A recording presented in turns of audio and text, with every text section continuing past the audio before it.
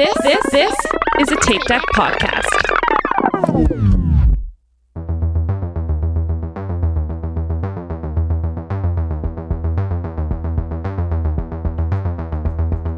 Hey everybody, it's H, and welcome to the latest installment of Dune Pod, your one-stop shop to enjoy the new Dune movies. This week, I'm joined, as always, by my co-host, Jason. Was the llama involved? I bet the llama was involved in procuring the vultures. And by the founder and CEO of Warhorn and my former DM, Brian Mosley. Do you remember when that happened? That was so funny! Ha ha ha! That was like his entire contribution throughout. We cover the greatest fantasy film of the 20th century, bar none, Conan the Barbarian. If you're enjoying the show, we need your help. Take a minute and leave us a 5-star rating and review wherever you listen to your podcast, or just tell your friends about us, because it really helps new listeners find the show.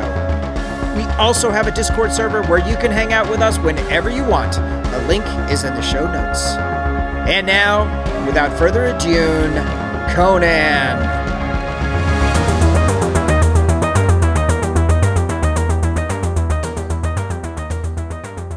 Yeah. Max Petty. Wow. Dispatches from the war of Elon's aggression. Let's get into it. No fucking around. I was going through my notes for the show, and I put a note that was Max Petty no update this week because nothing really substantive had happened, and then all week it was a pretty slow week, and not just in the context of Elon's aggression, but in the broader context of people taking L's who deserve to take L's.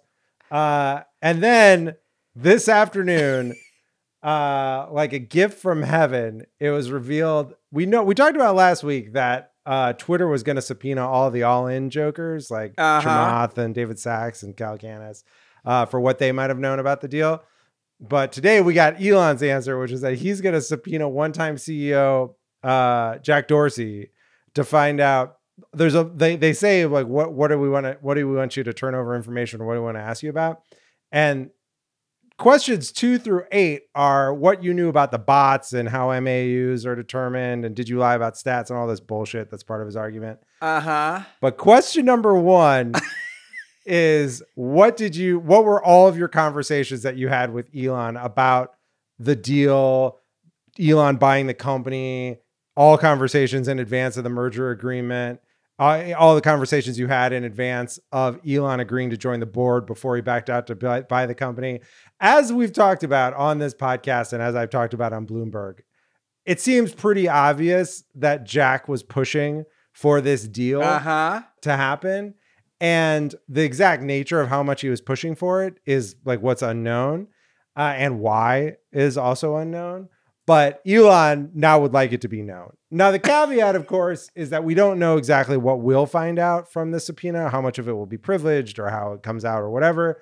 Sure. But it's just delightful. I received so many DMs almost immediately of this news crossing the wire from a lot of interesting people who are very excited to see these findings. So it's just great. Does this also mean that Twitter will be able to do their own discovery on Jack?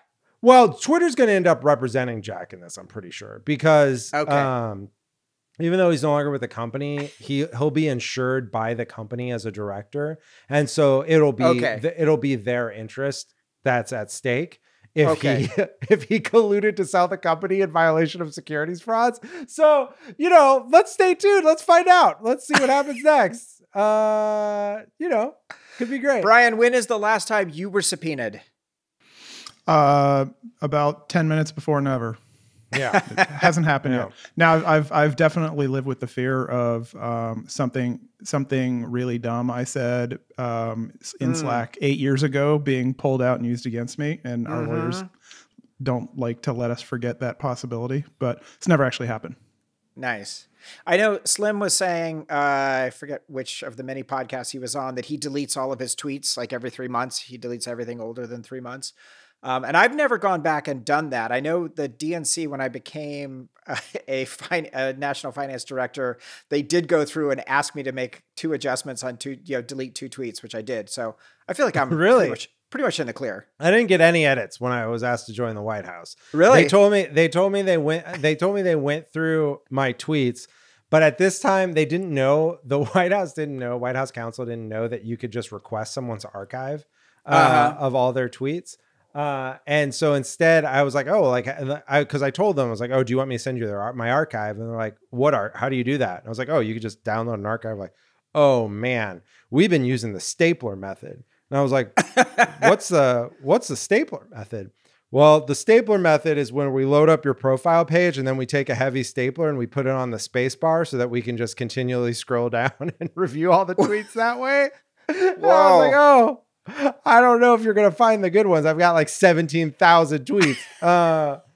But best of luck. Anyway, it's just great. More people should be subpoenaed by the individual that they point to as, the singular solution to extend the light of consciousness. That's just the best turn of events.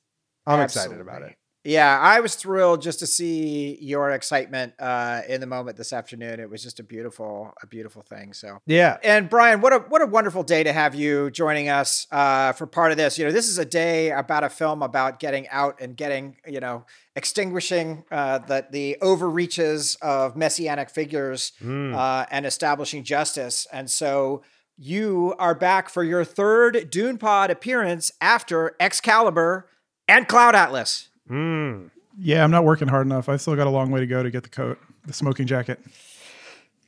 It's round the corner, buddy. It's coming. Yeah, you'll be there. Could be this year. You never know. So you and I have a long history. First of all, you are the founder and CEO of Warhorn, which is an organized play platform that is used for people to organize to play D&D and Pathfinder and lots of other games. Yes. Absolutely. Yep. And big announcement right here on Dune Pod. I'm taking Warhorn open source. So there'll be no more CEO, no more title stuff. Oh. So taking it to the people. Yeah, that's right. Opening up the code and exciting. Go in the opposite direction.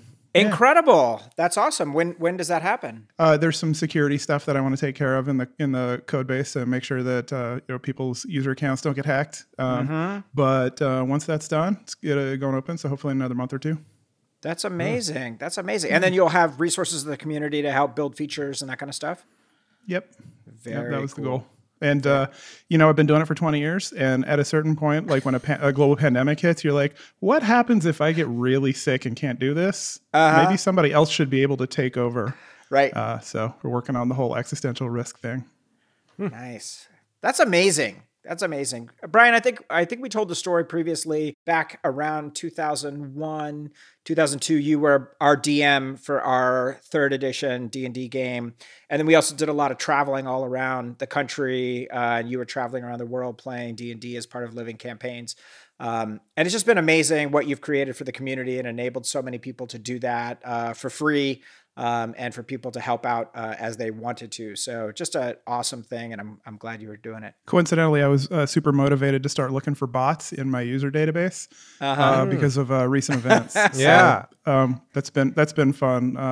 Cataloging the signals that tell one that a user is really a bot. So thank you to the ongoing segment for inspiring me to do that and keep my user base a little safer. We just take 100, right? And then you just look at them, and then that'll tell you.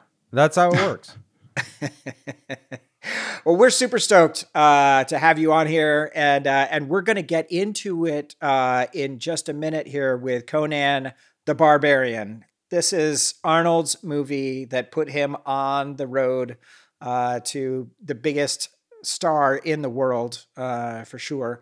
And this is a very important movie that we've waited a long time to get going here on Dune Pod. So very excited for that.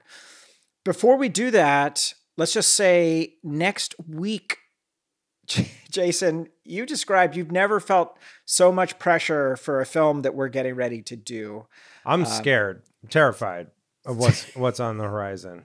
So recently, Sohaila Yacoub was cast as one of the Fremen in Dune Part 2. Yeah. And I had never heard of Suela, but I wanted to see what her story was. And I saw that she had a major breakout role in the drug and dancing fueled wild ride called Climax. Yeah.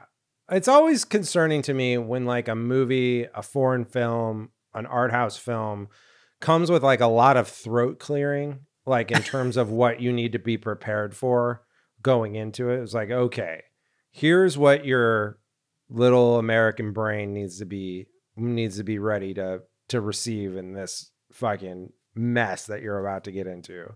So I'm scared. This is Gaspar Noé. Yeah. Yeah. Our man Gaspar. I've never seen whatever the movie that he did with Monica Bellucci that's supposed to be the most upsetting thing in the history of film or whatever. I don't know. This is my first Noe as well. Wow. It's funny because like I think among tape deck pods, we're kind of considered like the snooty one. Like, you know, we're really? not like, you know, we're not like salt of the earth like those other tape deck pods. But like this is putting us out there. This is really putting us to the test. This is pinkies up. I think the pinky's up and then just get lopped off. Well, we're going to see. That is next week. So stay tuned for Climax. Very excited. How about if we get into some Dune news? Would you like to know more? There is absolutely no fucking real Dune news at all whatsoever. Mm-hmm. However, studio talk. We talked last week with our dear friend Peter Kafka about HBO and how, you know, Warner Brothers and Discovery were doing and the prospects for Dune Sisterhood. After last night, Sisterhood's prospects are fortified. 10 million viewers for House of the Dragon, the largest premiere in HBO history. I mean, you're reading in the fact that the House of the Dragon, the follow-up to the most successful TV show in contemporary history, bodes well for our show, which has no connection to it. Except for being on the same studio. Same studio. Okay. I'll take it, I guess. Sounds good. I'm sure 10 million people will tune in for the first episode of Sisterhood as well. Yeah. Golly, that'd be incredible, wouldn't it? My Bene Gesserit brings all the boys to the yard. Doesn't quite scan. Brian, what did you think of House of the Dragon? So you and I were, you know, I think at some point I probably bought the, you know, D20 Game of Thrones Song of Ice and Fire RPG with the intention of us playing it. And I think you were at the same time, like 2003, getting into reading the books. Like, what was your take on House of the Dragon? I've been reading a number of reviews that I won't say were dire, but were saying like, whoa, temper your expectations. And so I was pleasantly surprised actually at how much kind of like I dropped right back into it. I don't think all that much actually happened. It was a bunch of people like standing around talking in different settings. And then a couple, there was like a dragon breath at one point. But I don't know. I mean, I think it's like a narrative setup for whatever's going to happen in the season. But, and there was like some, you know, people getting their faces smashed in, and somebody got their nads cut off. So spoiler alert. So I think there was some. It was a brothel scene, obligatory brothel scene. So I think they delivered sort of the expected. They played the hits. That's right. Yeah, that's right. The perfect album side, but nothing surprising or shocking. So we'll see. I'd love to watch. I mean, I like to look at it. It's beautiful. And there's a bunch of really interesting people on screen, especially Rhys Ifans, Hand of the King. I really like him a lot. What's he from? I'll tune in just for him. A number of things. Wasn't he like the roommate, the flatmate in Notting Hill? Don't know. I don't know. So he's a character actor that's been in like 5,000 things, and I'm surprised you don't have his IMDb page up right now. But that's what I believe is true. Flatware in Notting Hill, says Derek. All right. There you go. Okay. Oh, wait, the lizard in Spider-Man? Oh, that guy? Oh, that guy. That's who that is? Holy shit. I did not recognize him at all. Not at all. He's got some gravitas in this one. I'm digging it. That is wild. Well, I will say for me, Matt Smith completely blew me away. I was going in very much kind of guard up and not expecting to really be impressed. And particularly the relationship established between him and Rhaenyra, I thought was really, really good. Rhaenyra was really good. Yeah. So I very much dug that. Yeah. Yeah. I thought it was great. I was just kind of like, we were joking in Discord. Like I'm just ready to love again. I'm ready to forget the troubled times of the past. And I was like listening to the Jason Concepcion official pod today. I was like reading wiki pages about Valyrian swords. I was like, all right, I'm back. You Dark rascals. You got me again. Yeah. Crystal is less sold on this, both because she still feels incredibly burned by season 8 of Game of Thrones, and also as someone who has had 2 C-sections, I don't know if this particular episode was for her.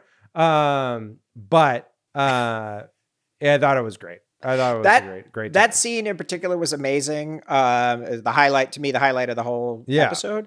But just in general, the concept of seeing Attorney, getting all of the heraldry again, seeing the families, hearing the names, the locations. I was totally the guy. I was totally the husband during the Attorney scene who's like calling out the house sigils. I'm like, oh, that's what that one is. Like, in case you want to know, I've studied all the heraldry of Game of Thrones. Leo I can tell you which ones these are.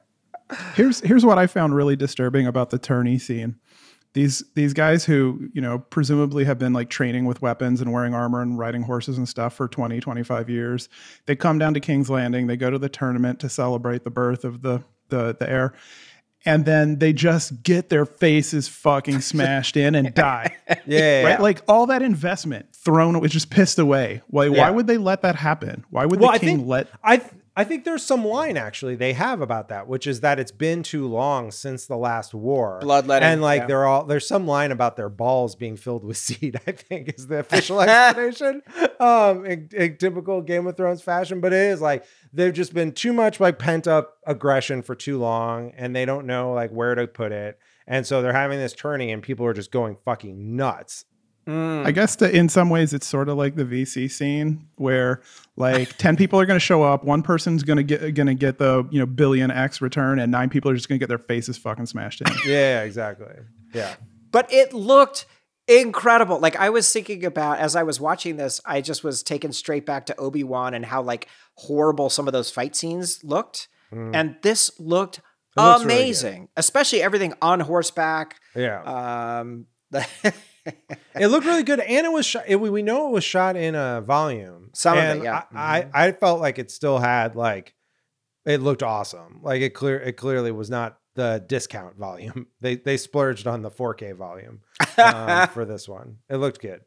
Look good. Cannot wait to continue. I'm excited with the story and see how it unfolds. It's definitely feels nice there. And we will be having just a few weeks from now. We've got Ryan Condal, the showrunner, coming on. So cannot wait. When it got to the credits and it said, written by Ryan Condal, created by Ryan Condal and George R.R. Martin. I was like, holy shit. That guy.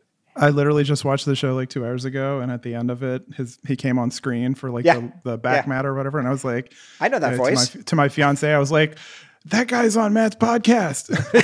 For some reason, he's on our podcast repeatedly. Now, can you imagine the props that he's going to buy now that the show has got this success? Oh my God. Forget about it. Yeah. I'm excited to get him back on the pod to find out. Amazing. We're talking Terminator with Ryan Condal, Michael Biehn, part 2, following up from his Tombstone appearance. We'll tweet out the previous episodes Ryan did, so people can check those out, because we had some good behind the scenes House of the Dragon talk 6 months ago. Yeah. So check it out. All right. Well, I do want to welcome, we had one friend arrive in the Discord this week, Postmark. Yeah. Oh, hi, Mark. Great to have him. Yeah, it's Discord's been going great. I want to give a special shout out to Silly Oswald, Dune Pod projectionist Silly Oswald, who spun up a special screening just right before this podcast started. Because we do screenings all the time, but our schedule's been in flux, and we had an ad hoc one. A bunch of people still showed up last minute. I was peeping it, even though it was during child bath time / lightsaber duel. and it was hilarious. It was a really great time. Poke your sister with a sword for a minute. I gotta watch this. Yeah, exactly. Yeah, exactly. Try not to get the eye. Hey there, H here with a quick trigger warning. Conan the Barbarian is an 80s pulp fantasy film, and as such, it includes a lot of sex and violence. In addition, as you'll hear in our discussion, even though I'd never realized it in 20 years of previous viewings, Jason and Brian correctly point out to me that there is also a sexual assault. You can jump past that portion of the discussion by using the chapter feature in your podcast app, or just check the show notes, which will include a timestamp after it. Thanks so much. Now back to the show. All right. Well, what do you think? Are you guys ready to get into this shit? Let's do it. Never been more ready. This synopsis, I've seldom been as excited as for a synopsis. All right, here we go. Conan is the epic pursuit for revenge and to prove our mettle. Conan the Cimmerian, born on the field of battle, far to the north in the days when the world was young, grows up in a small village learning the riddle of steel from his father, a powerful warrior and blacksmith. Conan's world is torn asunder when the vicious raiders led by the godlike figure Thulsa Doom descend on his village and slaughter his parents and all resistance. Sold into slavery, he grows to unprecedented strength and spirit on the wheel of pain and becomes a brutal pit warrior, expert swordsman, and master thief. Gathering a close adventuring party, fused by love and friendship, he will stop at nothing, not even death, in his quest for vengeance. If he can defeat Thulsa Doom and his forces, he will forge his destiny in the fires of history and be immortalized forever as Conan the Barbarian. Dun, dun, dun. Amazing soundtrack playing now, I'm sure. Oh, yeah. Oh, yes. So do you want to take a few minutes to talk about the importance of this movie in your life? Sure. So I saw this film. So first of all, I think this one might have been Rennie. Almost all of the books and comics that I got into were from my oldest brother, Reed. But it might have been Rennie that got me into Conan. And I read, there were 12 books in the Ace publications of Conan in the 80s. And I had all of them. And they go from the very beginning of his career when he's just like a teenager up through him being a buccaneer, falling in love with Belit, him becoming more of a warrior, and then becoming a general, and then becoming a king, and having a son. It's like Horatio Hornblower, basically. Exactly, yeah. Or what's the Scottish guy that you like? Sharp? Oh, yeah. Or Master and Commander, or ... Yeah. Right. Yeah. So these books definitely spoke to me. And I was reading the Robert R.E. Howard, as well as Elsbreg de Camp and Lynn Carter. And I think later Robert Jordan, all that stuff was just amazing to me. And then I had this weird, I'll just stop for there and I'll circle back around in a minute. The film, I saw it as a young man, 12, 13 years old, 14 in 82. And just watched it all the time. This was like the greatest thing. And Arnold was just shimmering on the screen. The action, the music, the violence, it just definitely grabbed me. The orgy scene, obviously. So an incredible film that was a massive impact on me. How about you, Brian? I mean, it was always there, right? I mean, I guess I was 8 when it came out.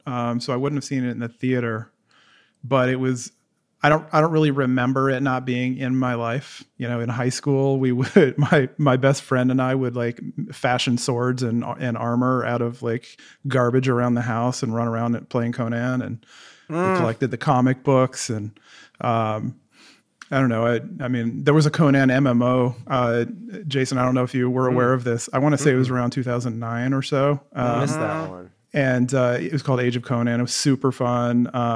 Sadly, it doesn't play natively on a Mac, so I had to let it go. But I don't know, the D&D modules. I want to say Conan was in the original Deities and Demigods publication. Like it's just been all over the place in the various elements of my life, basically the whole time. So, and it all comes back to that soundtrack for me. Like the movie itself is almost discardable for me. Wow. But the soundtrack I've listened to a million times. Not because it's bad, just because the music is the thing that like I have the emotional response to. Totally. Right. So somehow it became a running joke that I'd never seen this movie. I don't actually even know what the origins of that bit were on this. No Discord. idea. I was like, it's a joke. Of course I've seen Conan the Barbarian. And then I went to watch it the other night and it's possible I've only seen it once as an adult when I was incredibly stoned in college or something like that. Like my memory of this movie was very, very poor. Like I basically only remember the parts that had a snake in it, which is a significant amount of the movie.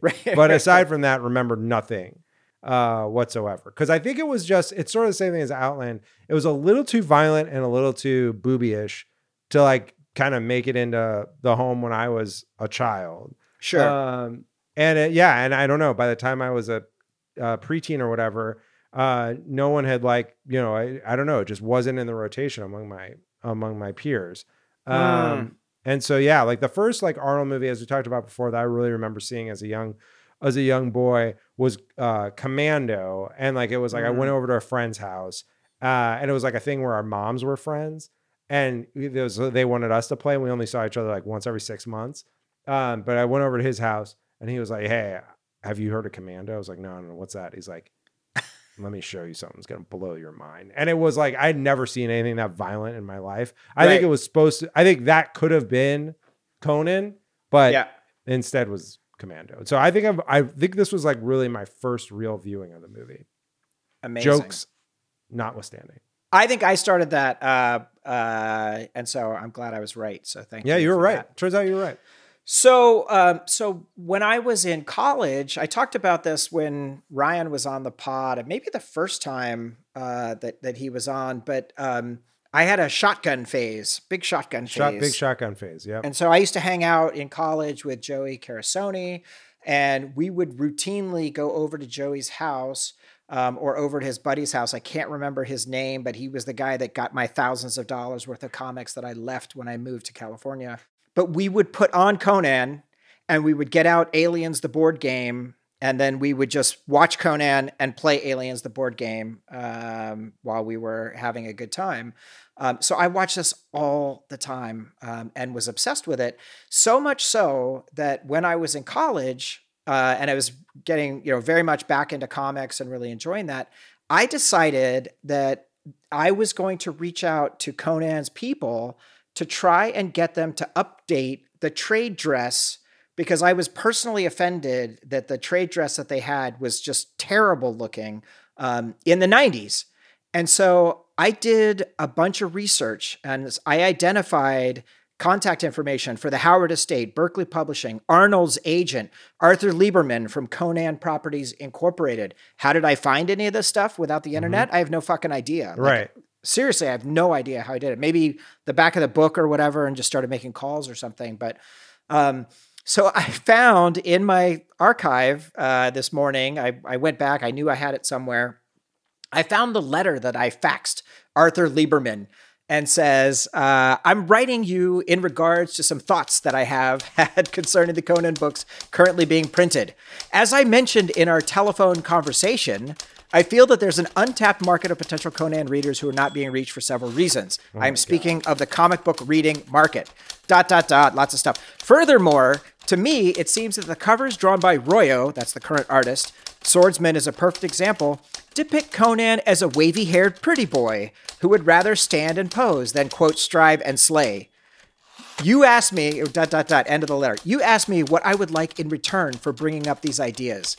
I would most like to see them come to pass, but if you think they are applicable in light of the 60th anniversary of the Phoenix on the Sword coming up in December, I would like to participate in helping that happen. God. Have you ever in your entire life had chill? Yeah, just for one day. No. Have you just experimented with chill just to see what it feels like? No. God, This was Matt being selfless, putting himself out there on behalf of all of us. He was doing it because none of us would. I'm sure that's how it read. Well, and so Lieberman's office actually CC'd me on a letter to Marvel editor Barry Dutter saying, we recently received an interesting fan suggestion, which might work best in Savage Sword. Let's discuss in the next few days. Oh, that's great. Did it happen? I'm sure nothing happened. They didn't keep you on the thread. I was not. There were no further. CC'd further. Carbon copies. In Discord, Silly Oswald says that your letter to him is notarized. Is that true? Wait, the response maybe. I don't know. Is that right? The one you sent wasn't notarized. You didn't. No, the one I sent was definitely not notarized. That's right. All right. Oh my God. Okay. Because I could see that being true, to be perfectly honest. Like that you went down to the post office and told them, yes, I need this authenticated by the U.S. government in some way because. Oh, you know what? It is. It was. Oh my God. No, but not by. Wait. Was it by me? 124.92. Yeah, I don't know. Maybe. That's weird. Somebody must have said because I was like submitting an idea or something. I don't know, dude. Propelled by superhuman force through the chest of an adversary. Oh my God. If you read the rest of the letter, we'll post it. It's somewhat disturbing. There's a lot of focus on the violence and the death that's happening. So like that's possible. I was a little too into that. Anyways, that's my Conan publishing story. That's great. In the midst of finding that, I also found my Mr. Mainland pick. Thank God. That we talked about with Slim when we did Prince of Darkness and when I won Mr. Mainland. And my 16th birthday driver's license where I had my Max Headroom t-shirt, which was great because it spawned your new Max Petty t-shirt coming soon from Dune Pod merch. Yes. Great.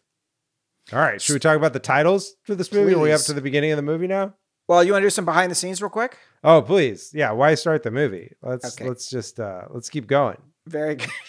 Very good. So John Milius, in the interview Conan Unchained, that's an hour-long documentary that I highly recommend everyone watch immediately after the movie.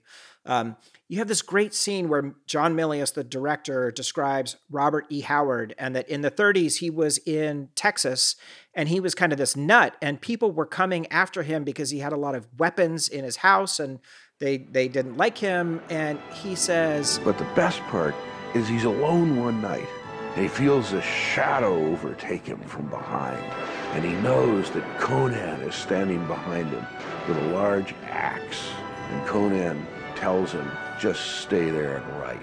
And if you don't do exactly what I'm going to tell you, I'm going to cleave you down the middle. And so he's so terrified because Conan just exudes such power and fear. And he can just see the axe glinting in his peripheral vision, that he just writes all night. And of course, with the coming of dawn, he turns around finally and Conan is gone. So he falls upon the floor completely spent. that's weird. That is strange. Okay. So John Milius is a weirdo, right? Yeah. I mean, we should mention that John Milius is a bit of a lunatic. St. Louis native. So we stand that. Yeah. And he's a Jewish fella from St. Louis whose parents were in the shoe business, which almost assuredly means that like my grandparents knew his. I mean, like it's almost guaranteed that our families were friends because my family was also in the St. Louis Jewish shoe business in the early 20th century. So it's just like not possible that they wouldn't have bumped into each other. That being said, straight lunatic. Well, he was at USC and he was there with Lucas and was very close with Coppola and Steven Spielberg. And in fact, he was the head of that group of friends. He was the first one to get a job. He was the first one to get his films out. So he was considered the brightest out of all of them. Right. And then he would go on to write Jeremiah Johnson and then write Dirty Harry. Yeah.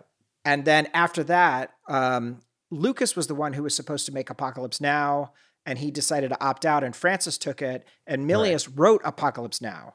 Right. One of the greatest films of all time.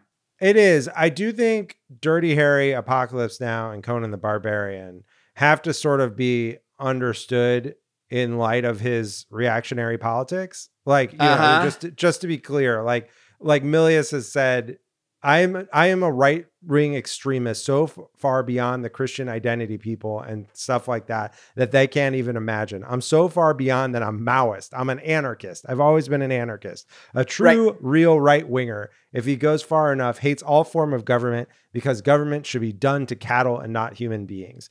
And he said in another quote, I call myself a romantic. I believe in a lot of 19th century ideals, chivalry, honor, loyalty, and romantic love. So this is like kind of, you know, I think this is kind of important for understanding understanding Conan, right? I mean, because it is ultimately this, like, there's this new religion and I'm going to bring back the old ways and, like, you know, do battle onto it.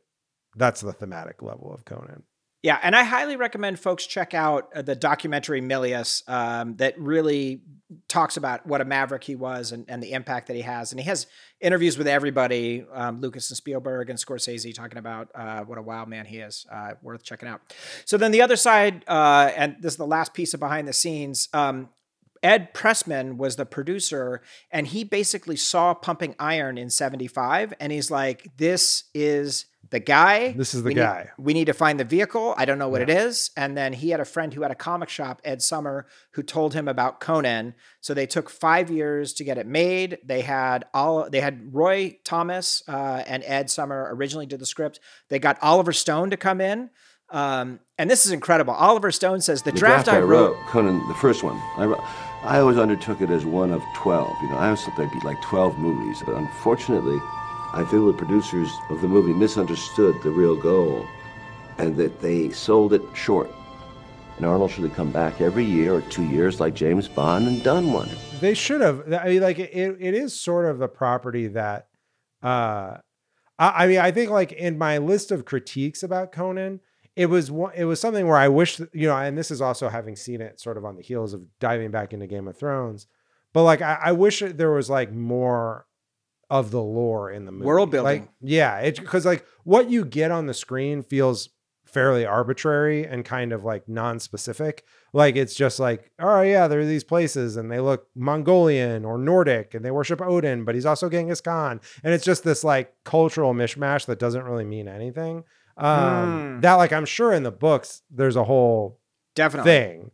But, like, you know, it just wasn't that kind of movie. Interesting. Well, in the end, the producer sold the film to Dino, who heard the pitch at a hotel and was like, I'll buy it on the spot. And then they got Milius, they took Milius and made him the director. They filmed for 6 months in Yugoslavia, but then there was political upheaval, like in 1980, and they had to move to Spain, which seemed real good. All right, let's get into it. The credits. Brian, Nietzsche quote, "That which does not kill us makes us stronger." That's the Kelly Clarkson quote.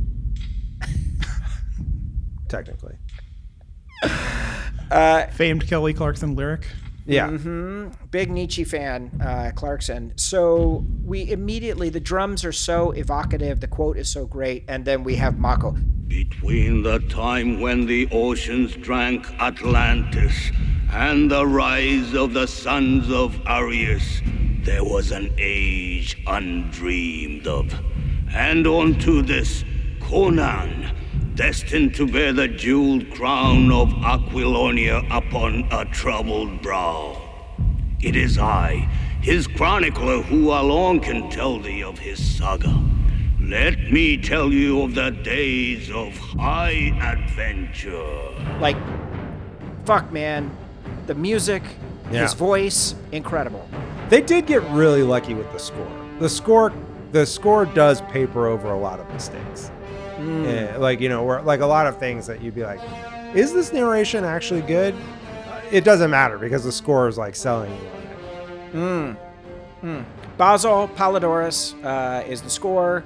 He did this. He did Big Wednesday. He did Red Dawn. He did RoboCop. He did Hunt for Red October and Starship Troopers. Yeah, just a killer. Just an absolute murderer. pretty sure he was responsible for me running my first marathon. Just being excited to go run. Having that in your head and lacing on the big hairy boots and going out the front door. Putting on my goat hide boots, ready to run 26 miles. Yeah. Let's go. Amazing. What was your pace that one? What'd you do?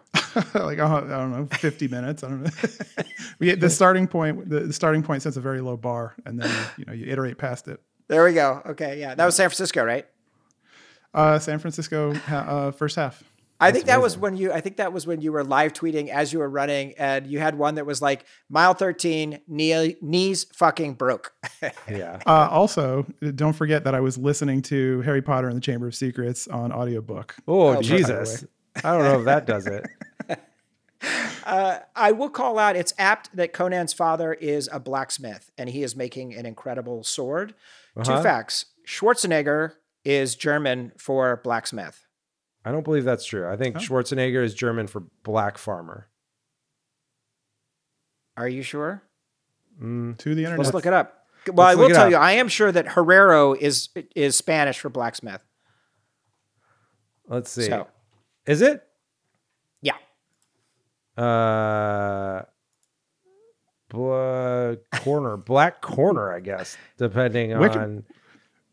Wiktionary would have us believe that it's someone from Schwarzenegger. Very helpful. All right. I do love the fact, like the intricate, the swords work that they did in the construction of those swords. There's an inscription that says, "Suffer no guilt, ye who wield the sword for Crom."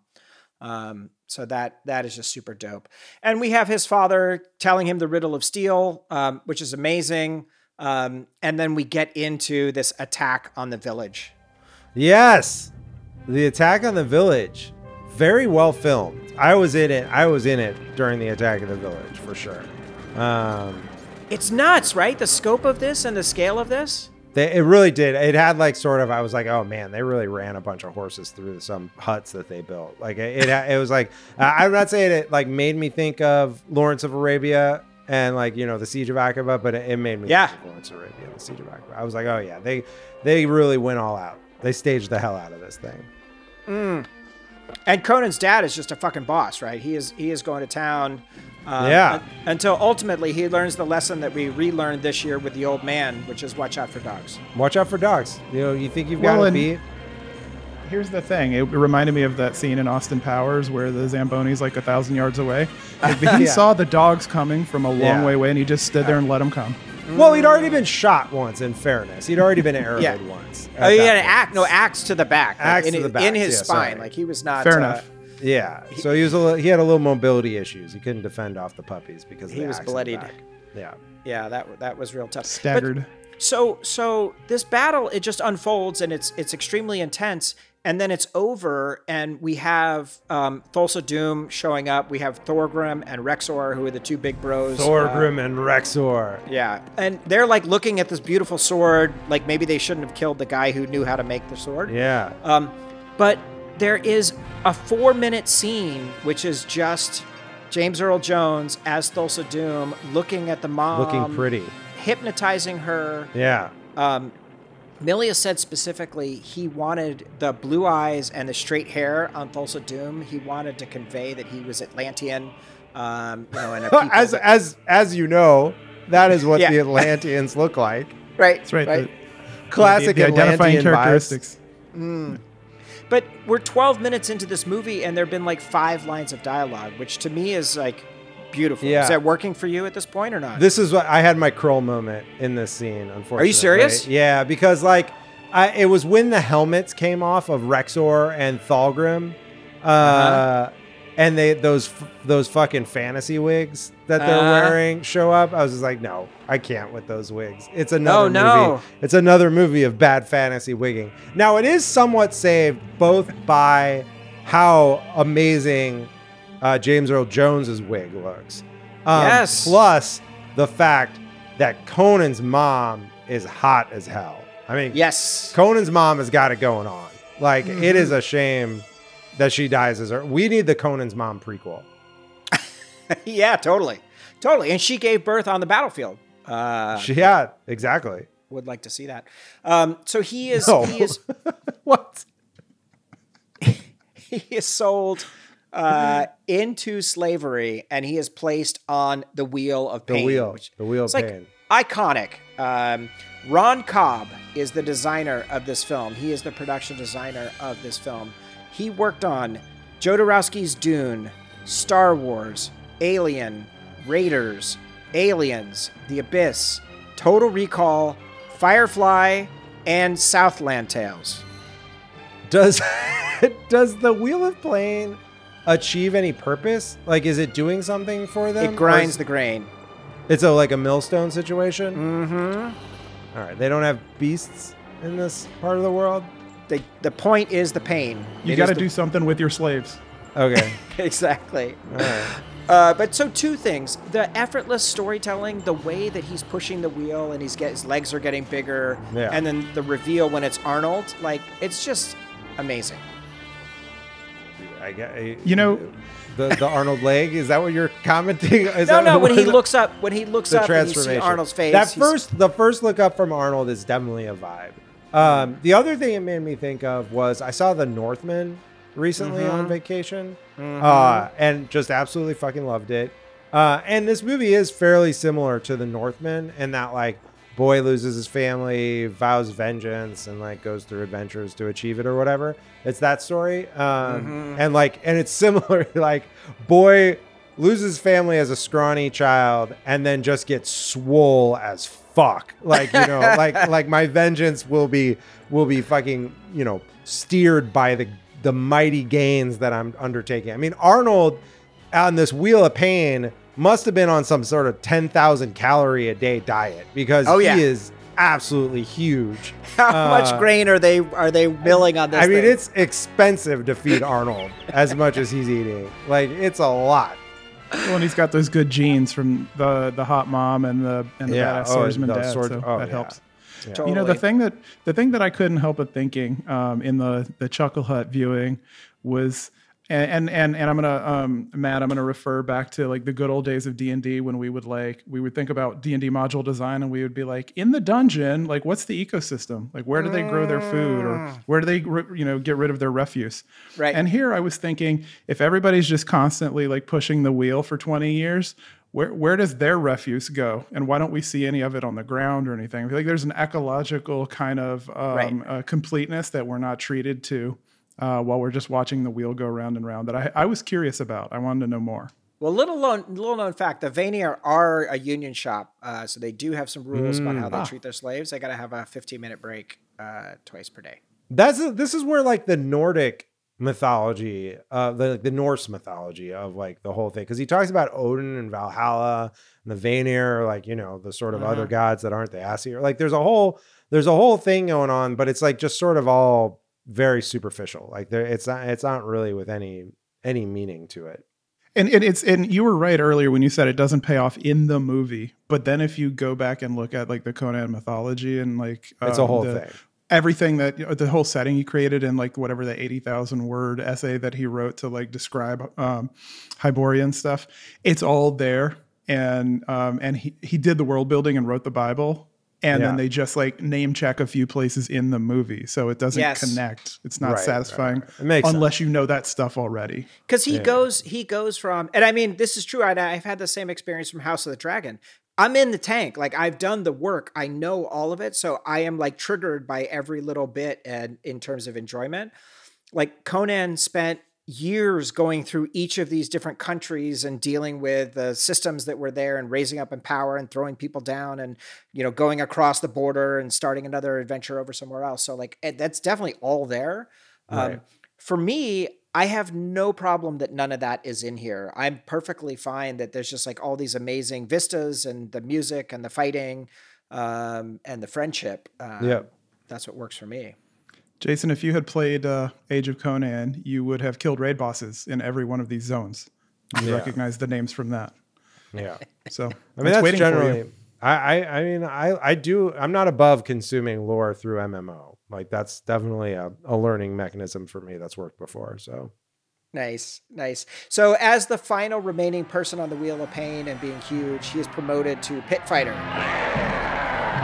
And this fight is unreal. First of all, Arnold's sounds as he's initially being attacked, being chomped, like amazing, fucking hilarious. But then he's just wailing on this guy, and you see him start to get the bloodlust as he's breaking his arm and then smashing his head in. And then as he keeps going in this fight, there's a shot where he takes his sword, similar to Paul, and he kind of flips his sword around, and he looks at it and he smiles and then smashes the guy. Or the way he's getting the guy with the knife and the elbow. It's just like awesome. Some of the best fighting on screen you're going to get. He beats the shit out of him, that's for sure. I mean, I don't know if it's the best fighting you're going to see on screen, but he gets his arm in that he breaks the guy's arm, and then he's going to punch him in the face a bunch of times, and he seems to be enjoying it. I do like the montage they do of sort of, are you not entertained? Of just Conan arms out to the side in different outfits. He did not care anymore. Life and death, the same. The pacing in this movie is kind of wild because they do sort of allow a bunch of different parts of it to really just play out slowly. The Doom, the Thulsa Doom, looking back over his shoulder before I behead you stuff. And then the Conan fight stuff is just it goes on for a while. It goes on for a while. But I love then he's sent to the East to train with the masters. I like that. I like that he needs to level up. He needs the dual class now. He can't just be a brawler. He's got to be a swordsman too. Exactly. And the swordmaster is the actual swordmaster on the film, Kiyoshi Yamazaki, who was responsible for making the swords and doing all the training of those guys, which was incredible. But also he's reading philosophy, he's reading poetry. And then this is one of the best, to me, the editing and the storytelling here. He's bred to the finest stock. The woman is brought in for him to impregnate as this amazing pit fighter or whatever. And he's very gentle with her. Okay. Hold on. And you hear her breathing, and it transitions from her breathing to the sound of him with the sword. And it's flawless. It's perfect. And his moves with the sword are incredible. Yeah, I mean, it's a rape. So let's just be let's just be a little, let's just be clear that it's a rape. And she might be no, don't say anymore. Don't just save yourself and us. It's a rape. It's no. There's other movies with rapes. No. It's Conan is established as. I'm begging Brian, back me up, Brian. It seems like a rape to me. She clearly is not consenting. I mean, it's nice of him to be kind and cover her up for a second. For a second before undressing her and raping her in front of a crowd. The breeding to the finest stock part. Yeah, no, not great. I took that as the movie wants you to take it that way. The movie wants you to take it ambiguously, but in fact, what's being depicted is not ambiguous. Oh, I don't know. Okay, I'm gonna disagree on that one. I take your point. So I'm glad Slim is here during this part of the conversation. He always catches us at our best. Tape Deck is about to revoke our licensing. Here. Oh man, that was a good. All right, so great. So then we go from there to what is best in life. But what is best in life? Yes, what is best in life? What is best in life? To crush your enemies, see them driven before you, and to hear the lamentation of your women. That is good. Why is this so resonant in culture? Why does everybody know this quote? I think it's bros being bros. They somehow think that whatever sort of argument they got in over the water cooler is the equivalent to Conan hearing the lamentations of their women. Kev points out in Discord that the delivery is Arnold classic. And it is early. It is early Arnold delivery where you're not really sure what he sounds like. And so it has this very specific Arnold cadence. But here it's got a poetic vibe, whereas it's all one-liners from here on out for him. I mean, in subsequent movies, I wonder what this poetry was that Arnold was reading, when he was given access to the books. What what was the literature he was consuming in his slave pen? They name check it. The wizard name checks it. I forget. I don't remember it off the top of my head, but it's good. So he ends up being released. He's freed from slavery. And so he is on the run being chased by dogs. By the way, what was his owner was Tormund Giantsbane, right? Or his twin brother? Essentially. It looked like it because of the red hair. Yeah. Mm-hmm. Yeah. It was, I had to do a double take there. Yeah. Yep. He I guess made enough money or whatever, and it was time to go. But so we have Conan climbing up in top to get away from the dogs. And I do love this. Arnold tells the story. I somehow got to the place to climb up and couldn't find the first step. And the next thing I knew was this wolf jumping on my back, ripping me down from the top of the rock and then falling down and injure myself. These were the first few stitches, not even noon yet on the first day of shooting. And then he drops down into the crypt, which has the greatest Arnold sound of all time.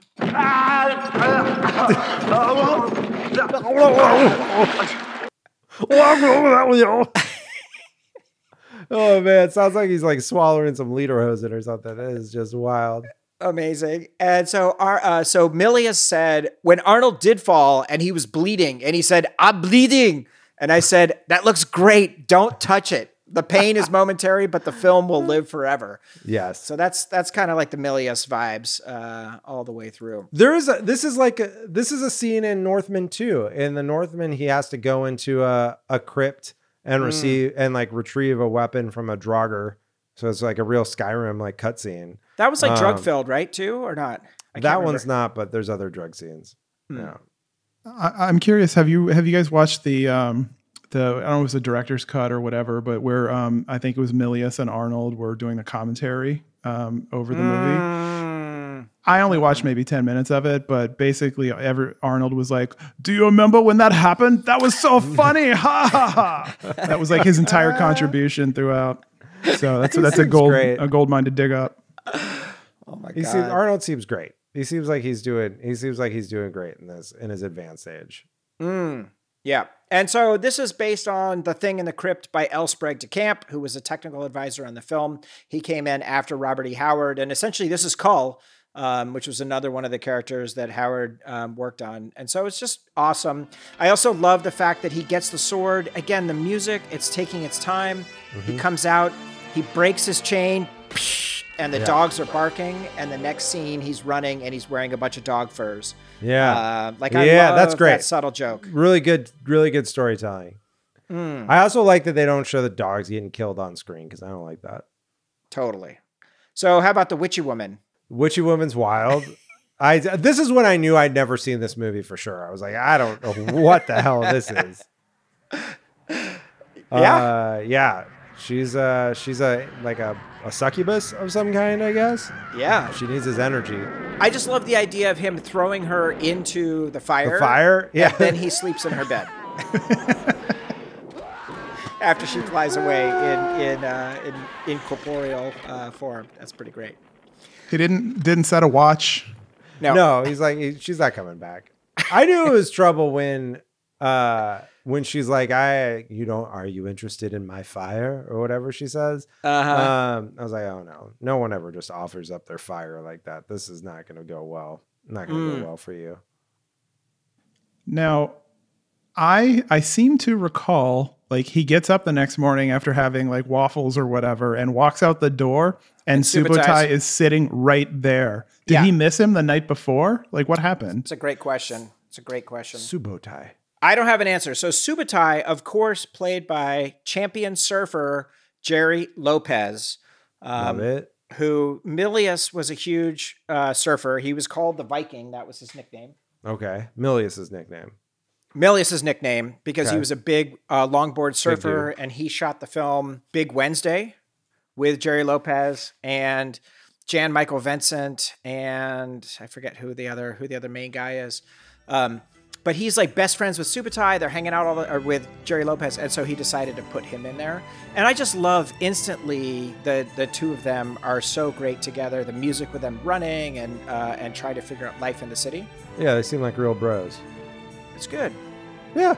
I'm glad he has a friend. He deserves a friend. After all he's been through, with the dogs and the succubus and like, you know, falling in the pit. He deserves a nice little friend who's an archer and a surfer, I guess. I do like them fucking around. You got the, them like getting wasted on Black Lotus that they bought from Ron Cobb. This seems like a chill town. It's like the Amsterdam of, you know, this world. But the guy's like fucking a camel, and then they're laughing. He punches at the camel. What's he doing with that camel? The guy's fucking a llama. Sorry, there's a llama in the shadows that the guy is having relations with, and then he punches the camel. I missed the llama fucking. I have to confess, I wasn't paying that close attention. I don't know if we should stop the podcast so that I can go back and watch more carefully. I have questions about how they did the camel punching, because it's not clear to me that it wasn't just they had Arnold punch a camel. It looks like it, but it's movie magic. I think Arnold might have just clocked a camel. These are highly trained animals. Somewhere there's a dromedary with a hell of a story. It's like, you wouldn't believe this shit. In the scroll at the very bottom, it says only one animal was harmed during the making of this film. Exactly. A camel got the shit punched out of it. Dogs are cool. Camel, not so much. Camel didn't make it. And a llama got fucked. What can we say? All right, so we get... The extra was a method actor and demanded that he actually fuck the llama. Is Slim still here? I don't want him to miss any of this. This is important. Slim. Somebody tag him. So we have the stealing the eye of the serpent, breaking in, and this is where we have the giant snake, Jason, that made an impression on you. This I definitely remembered. Great giant snake. Looks good. And we have Valeria. Like, this is where I sort of had notes similar to Outland, which is, are we sure, like at this point, that like you should just be fucking with these people's religion and their snake, bro? Like it seems a little aggressive to just go in and decide like I'm gonna stab this snake through the head. Vengeance, dude. You ever heard of it? Well, but these aren't even the same people. They are the same people. They are the same people. It's not Thulsa Doom though. It's not like the guy. It's his number 2. Yeah, it's number 2. But like, I don't even know if he knows that when he goes in. He's just looking for snake lovers. But that guy, so what Ron Cobb said, this was established. They asked him, how about 2 snakes coming together? Yeah. The only snakes I know are the snakes of Set and those accursed towers. 2 or 3 years ago, it was just another snake cult. Now they're everywhere. No. I love the fact that there's like a bunch of competing snake cults out there. Yeah, you know, you got it's a lot of demand in that part, in that time in the world. Snakes. There's another line later. It's like, oh, all this shit that's around me. To the north, some tower to the south, more fucking snakes. Like it's a real time of snakes. But I'm getting real out over my skis here, but I'm pretty sure that it was like the snakes were from Stygia, like it was like the state religion or some shit. Again, they don't tell you anything about that, so it's just a big shrug question mark kind of situation. I think that's where. So Thulsa Doom is Stygian, which I think is meant to be Egypt, and that's the Set connection. And so obviously he's been doing sort of like leveraged buyouts and mergers, consolidating, franchising, Set. And getting it out there. You have all this tender courtship and lovemaking with Valeria. It's interesting. They never say her name in the film. Right. But she's great. Sandal Bergman is terrific in this. She is good. I liked her as like as someone in the movie who wasn't just like, getting wrecked by the dudes.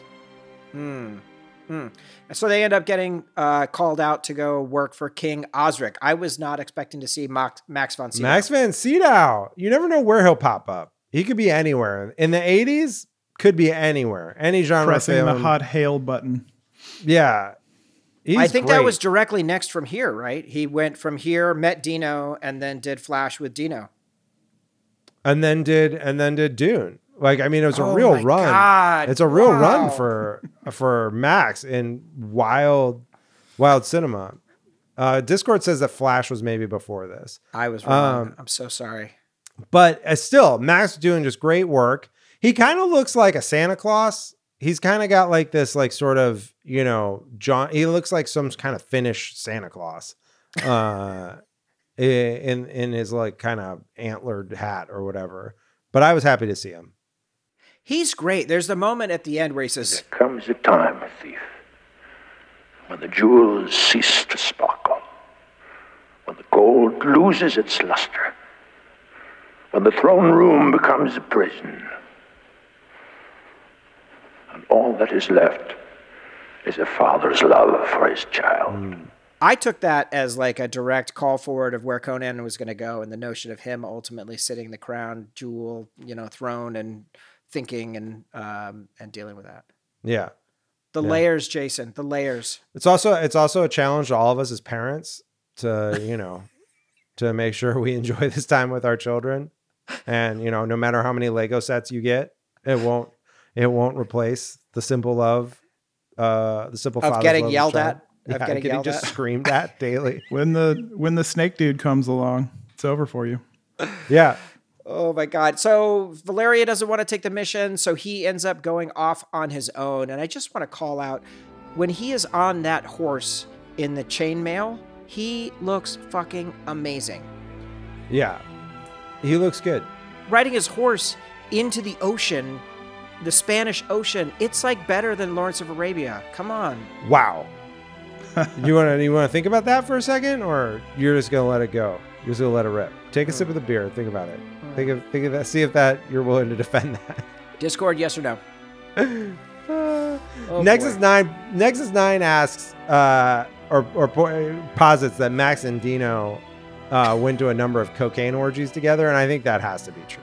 I think that whatever, Max and Dino must have seriously been balling at some point in the early 80s in Europe. Whatever, the disco scene in the south of France or whatever, it must have been amazing with Max and Dino. Was he in Caligula as well? That's Peter O'Toole, right? No, it's the little fishies. That's Peter O'Toole. McDowell. Yeah. It's Peter O'Toole. Yeah. Well, no, Malcolm McDowell started it, but Peter O'Toole is like the was emperor Tiberius. who's in the pool with the little fishies. Yeah. I don't remember that. But that was the height of Dino De Laurentiis. So I was like, if Max is his coke orgy friend, I would have expected him to cast him. Dino's taste is just absolutely ridiculous. You want to read it off? Do you have it right in front of you? Just an unbelievable time he was having in the 80s. His family's still making movies. I think I picture Max von Sydow as being like an early yoga aficionado. I picture him being straight edge. And Derek asked who's going to do a movie about Dino De Laurentiis, and I would watch the shit out of that. I would watch just a PowerPoint presentation about the life and times of Dino De Laurentiis. You guys should pitch Rob. Yeah. We'll pitch Ryan Condal when we have him back on. We'll see if Ryan will take it up after he's done just minting a fortune off of this fucking dragon show that he's going to run for 5 years. That sounds good. So Conan does run into the wizard. I'm a wizard, mind you. And we finally get to Mako. Who is the GOAT. He has an Academy Award nomination, Tony, Best Actor for Sondheim's Pacific Overtures. I've never seen a Sondheim. Also, star from Samurai Jack, Aku. Now the fool seeks to return to the past and undo the future that is Aku. And on Avatar: The Last Airbender, Uncle Iroh. Zuko, you must let go of your feelings of shame if you want your anger to go away. But I don't feel any shame at all. I'm as proud as ever. Prince Zuko, pride is not the opposite of shame, but its source. True humility is the only antidote to shame. Did you just say you've never seen a Sondheim? I've never seen a Sondheim. You've never seen Sweeney Todd, the movie version? Company, Into the Woods? Sunday in the Park. Is this the last pod we're doing? Pacific Overtures. Grand finale? I'll see you here in 2 weeks for Into the Woods, Matt, which is I'm not the joining greatest one, but it is happening right now. I'm excited to announce that I will be joining Austin Danger Podcast as the third host. You and Kev can start Sondheim Pod. Perfect. He's incredible. Every moment that guy is on screen, he is electric. Mako. Yeah, he's great. Really good. Definitely good. Love it. All right, so we get into the Mountain of Doom. He tries to make his way in there. They built this massive set out there. Looks they had awesome. No drawings. Set looks amazing. Incredible. Yeah. And again, Cobb designed the whole thing with his just sketches, not actual plans, and then they had an Italian builder make it happen. But you have it looks like they could have staged Jesus Christ Superstar there, after they were. I was going to say Burning Man. That's what I was going to say. A little elaborate for Burning Man, maybe a little static, but that's what it made me think of. Totally, just a bunch of goofy, the Children of Doom and whatnot. But there were 500 extras walking on there. That was just staggering, the size of. They had a lot. The production really kind of shows at this point. They really did. They'd had some money. They had some ideas. It wasn't a fly by night operation. It wasn't a Krull where they had the same 7 dudes on a sound stage and they were just gonna a bunch of styrofoam. Yeah, a bunch of styrofoam pellets. Yeah. So this is the first time we hear Thulsa Doom speak. I see you. And so first of all, he's always got snakes on him or snakes around him. Yeah, and same. I was shocked to learn that James Earl Jones was an Army Ranger. And part of his training, they had to take a snake and live with it for a week. And then at the end of that week, kill and eat that snake. No problem. So he's like, yeah, I'm ready. I'm good with that. But he is so great. He is talking about the riddle of steel, when Conan has been captured and is kind of calling him out for killing his family. And he says that, flesh is stronger. He says, that is strength, boy. That is power. The strength and power of flesh. Look at the strength in your heart. I give it to you. Contemplate this on the tree of woe. The tree of Crucify him. Crucify him. Yeah. James Earl Jones on a tear, king of the world at this point. Yeah, he looks great. And it's a great crucifixion too. I like that they dissolved with a crucifixion and Conan's crucified, but his vibe is just kind of how did this shit happen to me? It's just he doesn't seem too He's pained pissed. at this point. He's just God damn, I'm on this tree. I think you're reading that because in reality he's sitting on a stool. Right. And doing this.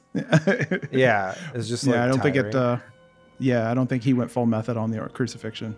No, it wasn't a Mel Gibson situation. Yeah.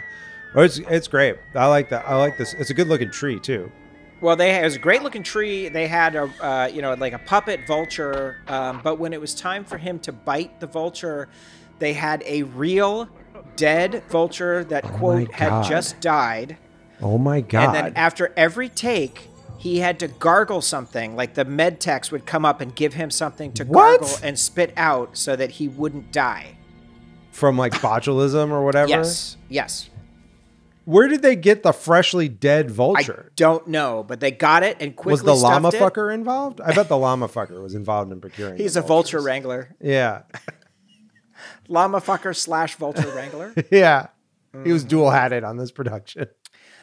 He does get rescued by Subutai and by Valeria, and they go to the wizard who can save him, but it comes with a heavy toll. And so we have Valeria, again, a really central figure in this story. There's a lot of women empowerment in this film. She's willing to pay.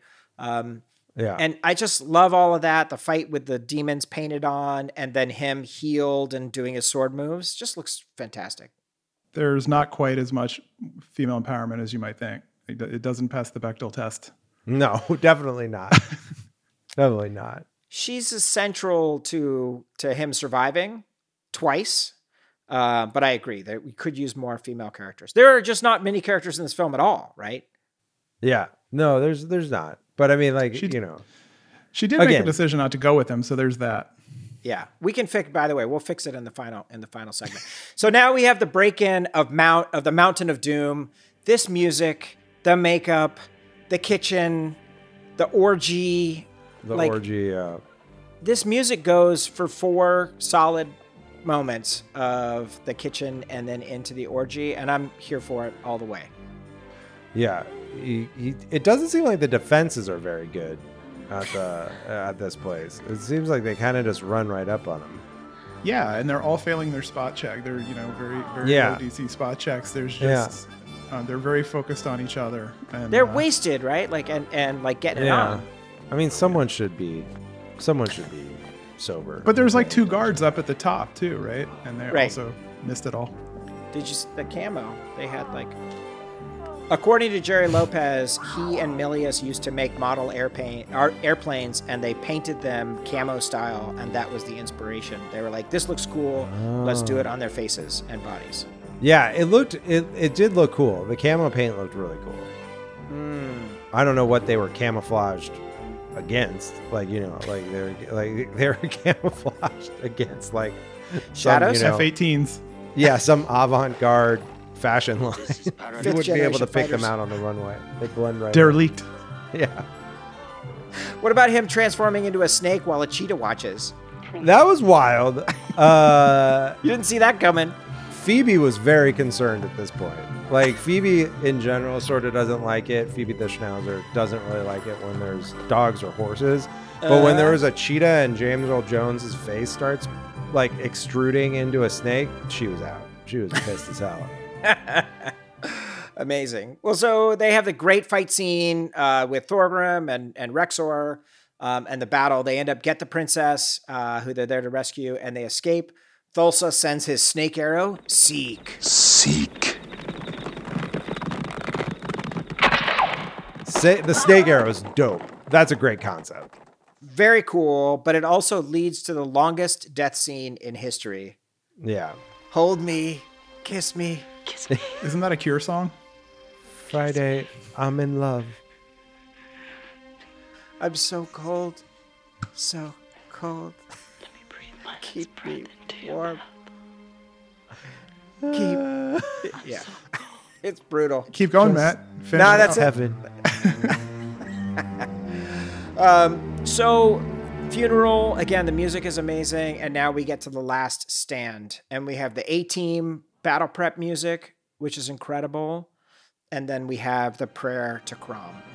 Prayer to Crom. Crom also, I think, could have used some work, just as a name. Because every time Arnold says it, it sounds a little bit like Crumb or something. Like, it just doesn't sound like you're invoking like a good god or a god at all. Like, I must pray to Crumb. Crumb must come. Crom, Hail Crumb. I've never prayed you before. I have no tongue for it. No one, not even you, will remember if we were good men or bad. Why we fought or why we died. No. All that matters is that 2 stood against many. That's what's important. Balor pleases you, Crom. So grant me one request. Grant me revenge. And if you do not listen, then the hell with you. That shit's amazing. Yeah. I guess. Yeah. We all You're love not- our Crumb. We all love our Crumb. Okay. It's fun fact. I'm actually gonna get this wrong, but this Crom is based on like a Celtic god named Cromdub or something like that. So I think Cromdub. This is one of. Yeah, that's right. I think this is Howard, like one of the 100 times where he yoinked something from real world mythology and like twisted the name and stuck it into Conan. Yeah. I mean, I like the idea is like it's a primordial myth, right? And this idea of this is not the Middle Ages. This is some pre-age that happened before the Middle Ages that's been lost in the annals of time and then been reinforced and reinvigorated later. Yeah. And eventually becomes, as Kev points out in Discord, this god that Arnold prays to eventually becomes a Harry Potter character. They have the final showdown in the end. He takes out Thorgrim. Thorgrim. He That's a good is name. saved. Rexor is about to kill him, and Valeria shows up and saves the day. Do you want to live forever? Do you want to live forever? Do you really want to live forever? And then he goes head to head with Rexor and takes him out, shattering his own father's sword with his new Vorpal blade. And Snicker snack. You know, this was the movie where when I watched this movie again, I was like, This movie came out after AD&D, the AD&D rules, and yet somehow, and that's why the Warhammer was only 1d6 damage in AD&D. But when you look at a dude swinging a Warhammer around in this movie, it's clearly way more badass than that. Yeah, D12, right? At least D12, definitely. Minimum. Yeah, I mean this one in particular looks a little less like a Warhammer and more like sort of a post mallet or something. Like he's gonna put a mailbox in. But it definitely, I wouldn't want to be hit by it. I mean, this is part of why I always preferred to use a great sword, which was 2d6. Just get a lot of good damage there. So he goes on for Thulsa. Thulsa tries to do his Jedi mind trick on him, and calls him my son. You have come to me, my son. For who now is your father if it is not me? Who gave you the will to live? I am the wellspring from which you flow. When I am gone, you will have never been. What will your world be without me? And this is a little wild to have James Earl Jones doing "You're actually my son" line. Yeah, in the early 80s. It's like, come on. You're already on record kind of doing typecast. That one. Yeah. But once Conan makes his will save, because he's a barbarian. Barbarians have high will. Disbelief. And so he does, and he chops his head off and tosses it down. And this is the finale of the movie. This last 3 or 4 minutes where the children of Doom are leaving. They're tossing their candles. They give up right away. They're just like, oh, all right, I guess this religion was shit. When your god gets murdered in front of you, you kind of gotta... I mean, some gods got murdered in front of the people and they came back 3 days later. I don't know if I blame HR. They didn't run a succession planning exercise. Right. Well, no, he also took out Thorgrim and Rexor, so... Yeah. Conan had a better succession prevention plan, so... It was a hostile takeover from within. It was pretty good. It was a board too. So him picking up the torch in the, what do you call that thing? He's spinning around that metal incanter that has the flame in it. It looks like nothing catches fire when he throws that. It's just like dink. It's like that does. It catches fire. It takes a minute, Jason. Come on, believe. Right. I mean, I saw the fire later, so it must have worked. The music is incredible. The music here, it's just like swelling, and it's absolutely fantastic.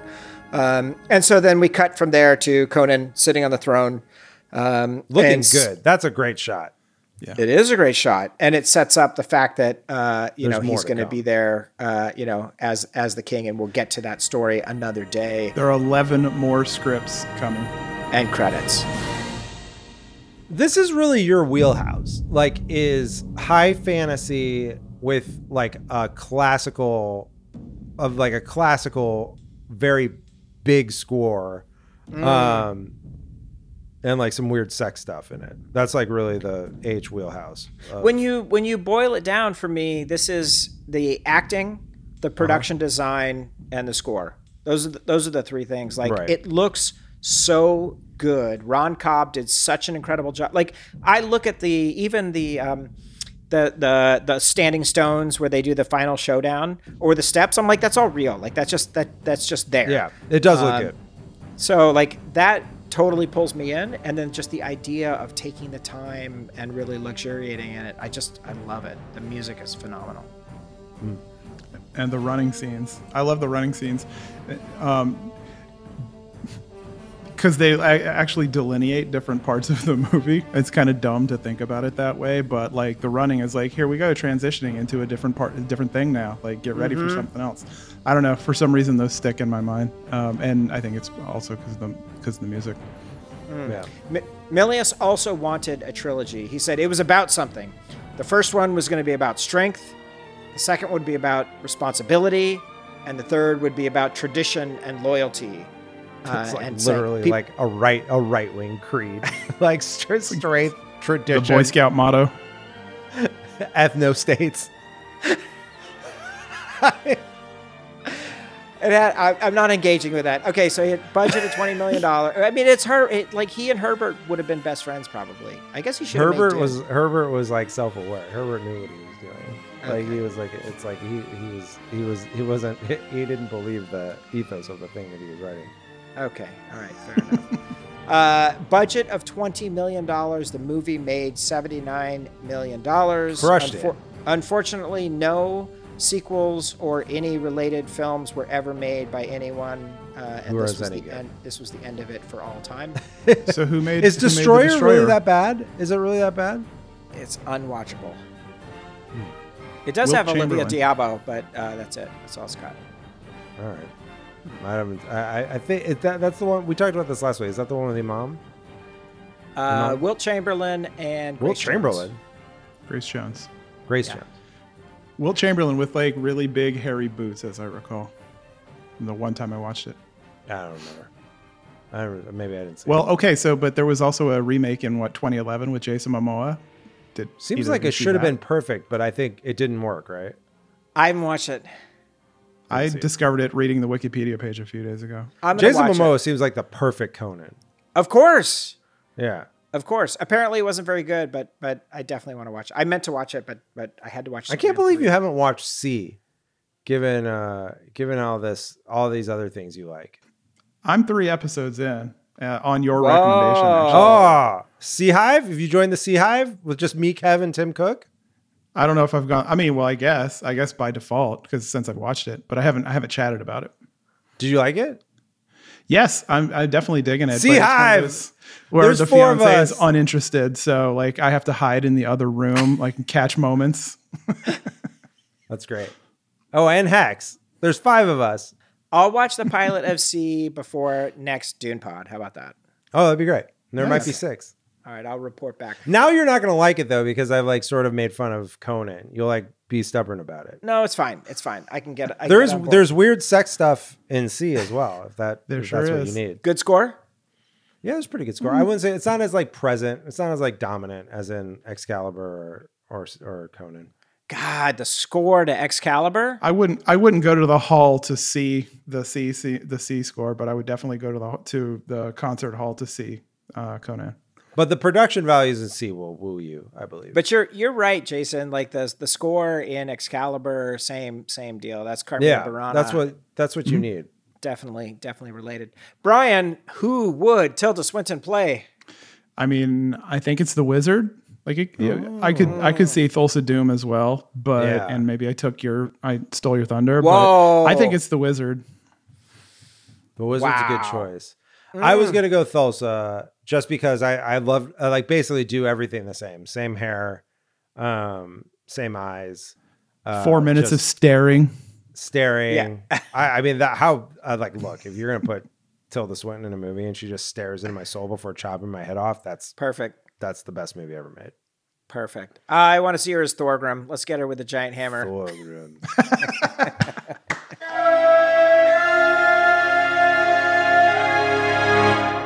All right, we did it. We did it. You guys want to hear some letters? Let's do some letters. All right. So first of all, so most people have been under the impression that only Kev and Corey are allowed to send letters, but I want to invite anyone to send us letters at dunepod.com, or you can reach us with our voicemail at 415-534-5211 and send us a message at any time. Yeah. And we will play that shit and you will enjoy it. So first up, we have... Hey, Dune Pod. It's Kev here. Missed me, huh? Yeah. This week we are finally talking. This is H's Southland Tales moment. We're talking the legendary Conan the Barbarian. Not usually my thing, for sure. But I had faith in Dune Pod, and Dune Pod rewarded. This is a really well-made, well-detailed movie, produced by Dino De Laurentiis, so obviously audacious and giant in scale. And Kev's question, of course, centers around the nucleus, the sun of this galaxy, Arnold Schwarzenegger. Obviously, you'll talk about him. There's plenty of opportunities. He's going to become a main character on this show in due time. A lot of people say that there are no movie stars anymore. I was skeptical of this, but the more I see these classic movies, the more I realize that those people are actually totally right. So my question to you guys is, why do you think that is? And is it possible to have a movie star with any kind of mystique in a world where we can access everybody with 2 thumb presses on Twitter or Instagram or something? And is that a good thing or a bad thing? Just wondering. I know this is kind of more of a general Kev's question, but I wanted to open up the discussion because we'll probably be talking about it every time Arnold comes up. All right. Thank you very much, guys. I'll talk to you soon. Once again, it's Kev's Questions. That's a good question. Well, first of all, we're glad that Kev is on the mend from the novel coronavirus. Thank God. We're glad he's still with us. We've talked about this a little bit in other contexts before, and sort of like who's like Leo, maybe, Leo and Brad Pitt are maybe the last ones. And Clooney. And Clooney, who's a little bit older. But is some of that just whatever legacy bias, the opposite of recency bias? Because like you could see like Adam Driver in the fullness of time, depending on how his career goes, as being one of those guys, even though he does exist in this memeable environment in which like he's, a meme and like a TikTok sample and like all these other things. He, I think, does have that kind of magnetic pull on screen. It's just like he doesn't have the same body of work yet because he's relatively younger. But I think you could see that happening for him, or frankly, like for Timothy, depending on again, like sort of what their choices are and how it goes. I think both of them could be in that model. And Zendaya is a great example, because like she's like, a very much an online memeable person, but like, yeah, just completely overpowers the screen. I mean, so much so that they like used her to build Dune, even though she's in it for like 3 seconds. So yeah, I think, but it's like, we need to see another 10 years of Zendaya to kind of understand that. Totally. Brian, what do you think? Anybody pop off on your head? No, I have nothing to add. I think that like the fragmentation of media into all these tiny little niches has just like destroyed. Like when Clooney and Pitt and Leo age out and die, there won't be anybody to replace them. Everybody's got their minute where they're or maybe their minute every few years where they're the feed, the algorithm is putting them into the feed for you. But I don't know, the way things stand right now, everything's disposable, everything is transient. I'm not drawn to anybody in a long-term way like that right now. So nothing comes to mind, and I'm just standing back with my arms folded, waiting for like the paradigm to shift again. See what's next. I think actually the other actor that I would put out who's even bigger than Clooney and Pratt and whatnot is actually Tom Cruise. Yeah, for sure, of course. He to me is like currently the biggest star in the world. Like literally, Maverick blew everything up, and Mission Impossible 7 and 8 are going to blow everything up. And actually, he's doing some really incredible work. I'd like to see him do some more serious dramatic acting as opposed to just all of these giant blockbusters.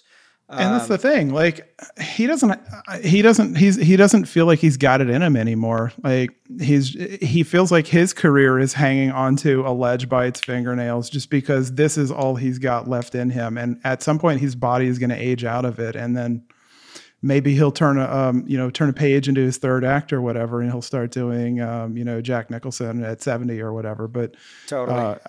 But right now, I don't know, like whatever. It's fun to watch planes fly around, but is it much more than that? Not really. Wow. Tough pod for Slim this week. All right. Well, let's relieve Slim briefly with this incoming message. Woo!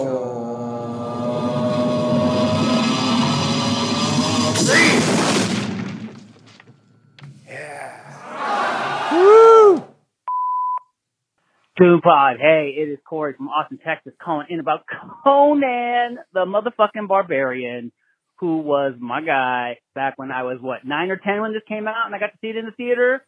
Oh, this was about as cool as seeing Road Warrior in the theater. Like, this was the shit. I had never seen cooler movies than Conan. I'm sure you guys will be gushing all about it. I know H will because, peas, pod, that whole thing. Pot, kettle, we're black, whole thing. Anyway, great film. I wish Oliver Stone's version would have gotten made. I don't know if you've heard about the script for his was like pages and pages of mutant armies fighting and all sorts of crazy beasts and shit. That would have been rad. But I'm really pleased with what came out. Milius is, a true visionary, that John Milius, with all his guns and machismo and all that kind of crazy ass stuff that he comes up with. But he makes a damn fine film. So, I love Conan.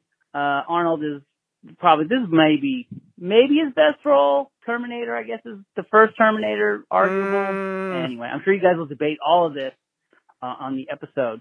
Sadly, there were no deaths, I guess, for Jason to get excited about. But I hear you guys are watching Superman 3 pretty soon. And I know there is some major deaths in that movie.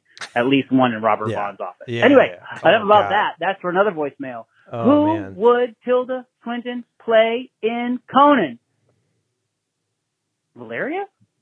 I mean, that would be hot, right? Seeing her in that cool makeup, the little outfit, big sword, and all that. That's what I'm going for. That's what I'm thinking. All right.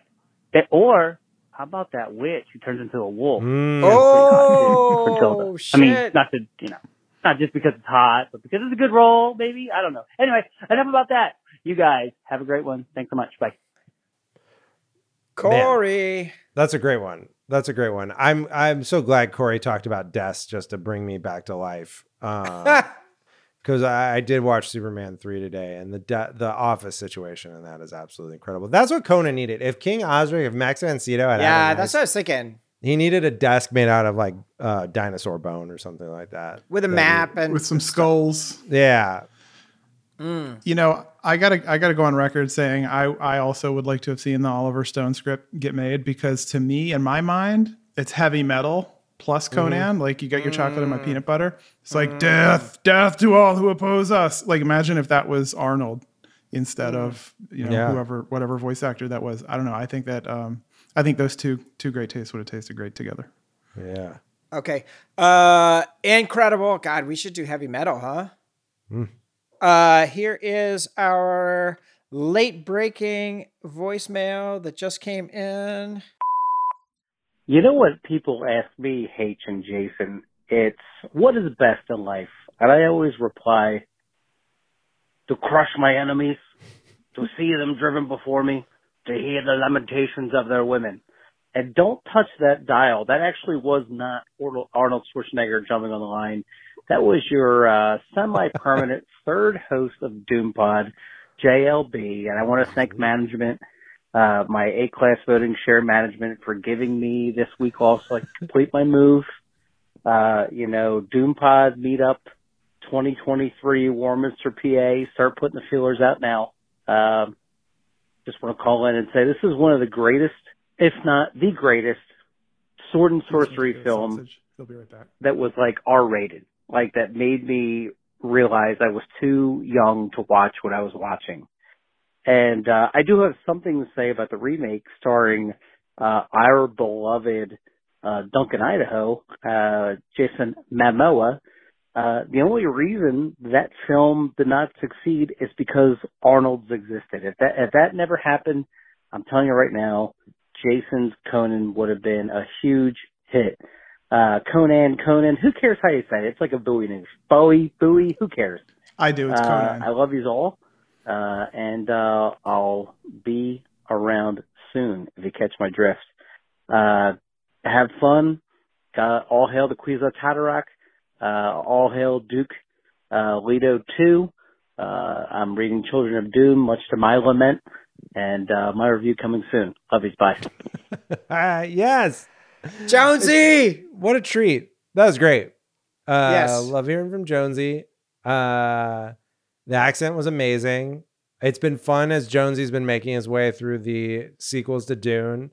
And he gets to the key moments like beef swelling. Welcome. It's when a man encounters beef swelling for the first time. It's really magical. It's just great. That was a great voicemail. Jonesy, I'm glad you really enjoyed that. I will say for folks, please get your voicemails in by 6 p.m. You don't have to shame them on the pod. My God. Jonesy can do it. Jonesy can send it anytime. Yeah. I will always take that at any time. And Jonesy, we'll see you at your house 23. It's happening. All right. Brian, what do you have to plug, my friend? Other than Warhorn going open source. Yeah, I did my plug up front, so I'm good. Okay, very good. Jason, what do you have to plug? There's this kids show, Pete the Cat, which I think is a little under-repped compared to your Blueies and your other more well-loved kid shows. But the soundtrack... It's a book series originally. Yeah. But then they made it into a show. And Elvis Costello actually was like one of the producers on it. And he does the theme song for it. Mm-hmm. And so like the music is all... Yeah, Elvis Costello does the theme song to Pete the Cat. It's wild. And like there's a bunch of other musical kind of homages in it and the songs are like fun and funny. And there's this one song, You Just Gotta Be You, which is now my favorite Bob Dylan song, because it's like done in this like Bob Dylan style, who's not my favorite artist, but the Pete the Cat version of Bob Dylan is amazing. Because like the bridge of the song is like, and just like a reflection in the river. Just like a reflection in the river, I see myself in the mirror, and I like what I see. It's really me. I'm proud to be a portrait of myself. It's just great. Best song. I hope we'll include some samples from it in this episode. Obviously. Yeah. Is it actually a Dylan song? No. Sorry, I missed that part. No. Okay. But it is the character. It's sung by Pete's brother, whose name is Bob. Yeah. It's like karaoke in the style of Bob Dylan. It's clearly meant to be. It's clearly one of the other songs. One of the other people who does songs is Katie Turnstile, I think is the woman's name, who does that that song about the horse and the cherry tree or whatever. Sure. So she sings a song on it. She sings a song on the album as well. So there's some good stuff. You can watch it, I believe, on Amazon Prime Video. Definitely. And the soundtrack is on Spotify. I mean, we did play Forever Young at my dad's funeral, so. Okay. Is that a Katie Turnstile song? Or is that I just sang that earlier? Cool story. I'm waiting for the children's show that's where the theme song is sung by Rollins, and it's just like yes. Yeah. Okay. Well, I think we did it, guys. Yeah. Thank you for taking this journey with me. done. Thank you for indulging me. This was a real highlight. It was great. I was glad to revisit it. I really barely remembered any of it, so I was glad to see it with fresh eyes. It was a pleasure to pull it up and watch again. It was actually really nice to watch it in the Chuckle Hut, and to just like everybody's like blurting out random comments. No one's actually talking to each other. Everybody's just like one way kind of stating things that they're feeling at the moment. It was super nice. So thank you for the opportunity. Amazing. And Silly Oswald, let me just call out, can we schedule a Chuckle Hut screening of the 28-minute Genndy Tartakovsky Korgoth the Barbarian, which is a great tribute to Conan. Like Nobody said there'd be this much talking. Brian will definitely show up for that. I'll be there. All right, I love you guys. See you later. All right, peace.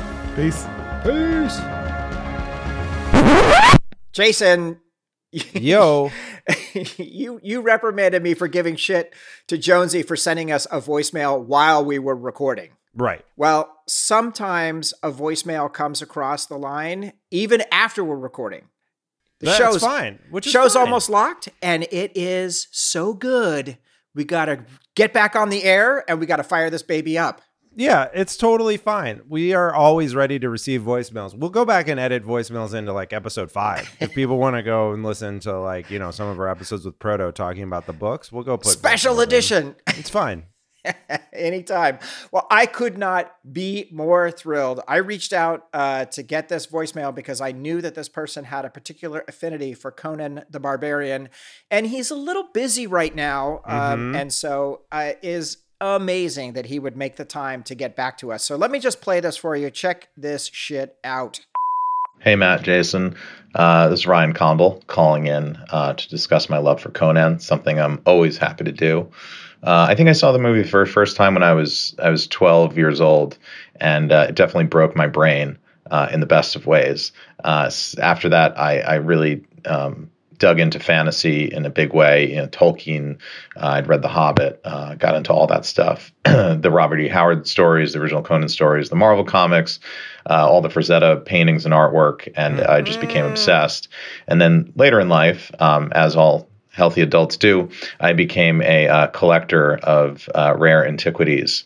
And as you know from previous episodes of the podcast, I collect things that were used in movies. And I have quite a Conan the Barbarian collection, and specifically Conan the Barbarian because Destroyer is a non-Milius tragedy. And I have the first thing that I found was the Hero Atlantean sword, which I acquired from a son of a crew member that worked on the show and had passed it down to him. And I, much like Conan finding it in the tomb with the Atlantean king, I found it in a Starbucks parking lot somewhere on the 101 freeway in this man's trunk.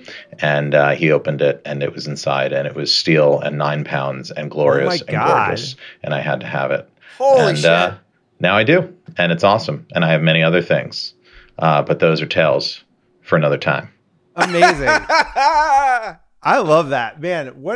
This is the thing about Ryan Condal that is amazing, is that he is, if you listen to like his interview with Jason Concepcion on the official House of the Dragon podcast, it's clear that he is just like a real fantasy science fiction fan, like just a super fan, and has dedicated his life to it in an unreal way. And yet he's also this like hyper functional adult somehow who has this like really successful job. It's amazing. I didn't know you could do both. Just great. Wow, that's amazing. I can't believe that he descended into the keep at the Starbucks parking lot and fought the Draugr king with the dogs barking. Sword. The dogs barking on 101. Yeah, he left that Starbucks wearing the pelts of like a venti latte.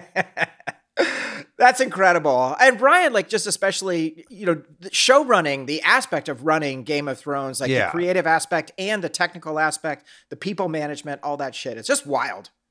It's a lot. I feel privileged to just even know him. Like that he would even leave a podcast voicemail for us seems a big get. So that's great. Well, I knew that he had the original artwork for the poster that he'd gotten from the Italian painter, but I did not imagine that he would have had Conan's actual sword. That is unreal. Yeah. Ryan, thank you. And Jason, now our journey with Conan is complete.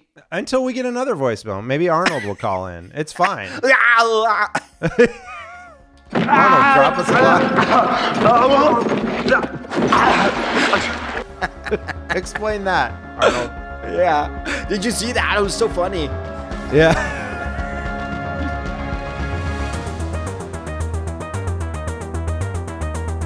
And that's it for this episode. I want to thank Jason and Brian for an amazing conversation.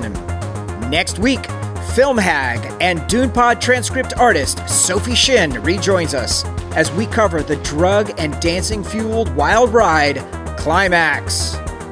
If you're enjoying the show, we need your help. Take a minute and leave us a 5-star rating and a review wherever you listen to your podcast, or just tell your friends about us, because it really does help new listeners find the show. We also have a Discord server where you can hang out with us whenever you want. A link is in the show notes. DunePod is a Tape Deck Podcast John, a production of H Industries. Our artwork is by Catcher, and our theme music was composed by Toby Forsman of Whipsong Music. Transcripts provided by Sophie Shin. The episode was edited by Megan Hayward of Edit Audio and produced by me, H. Thanks for listening. We'll see everybody next week.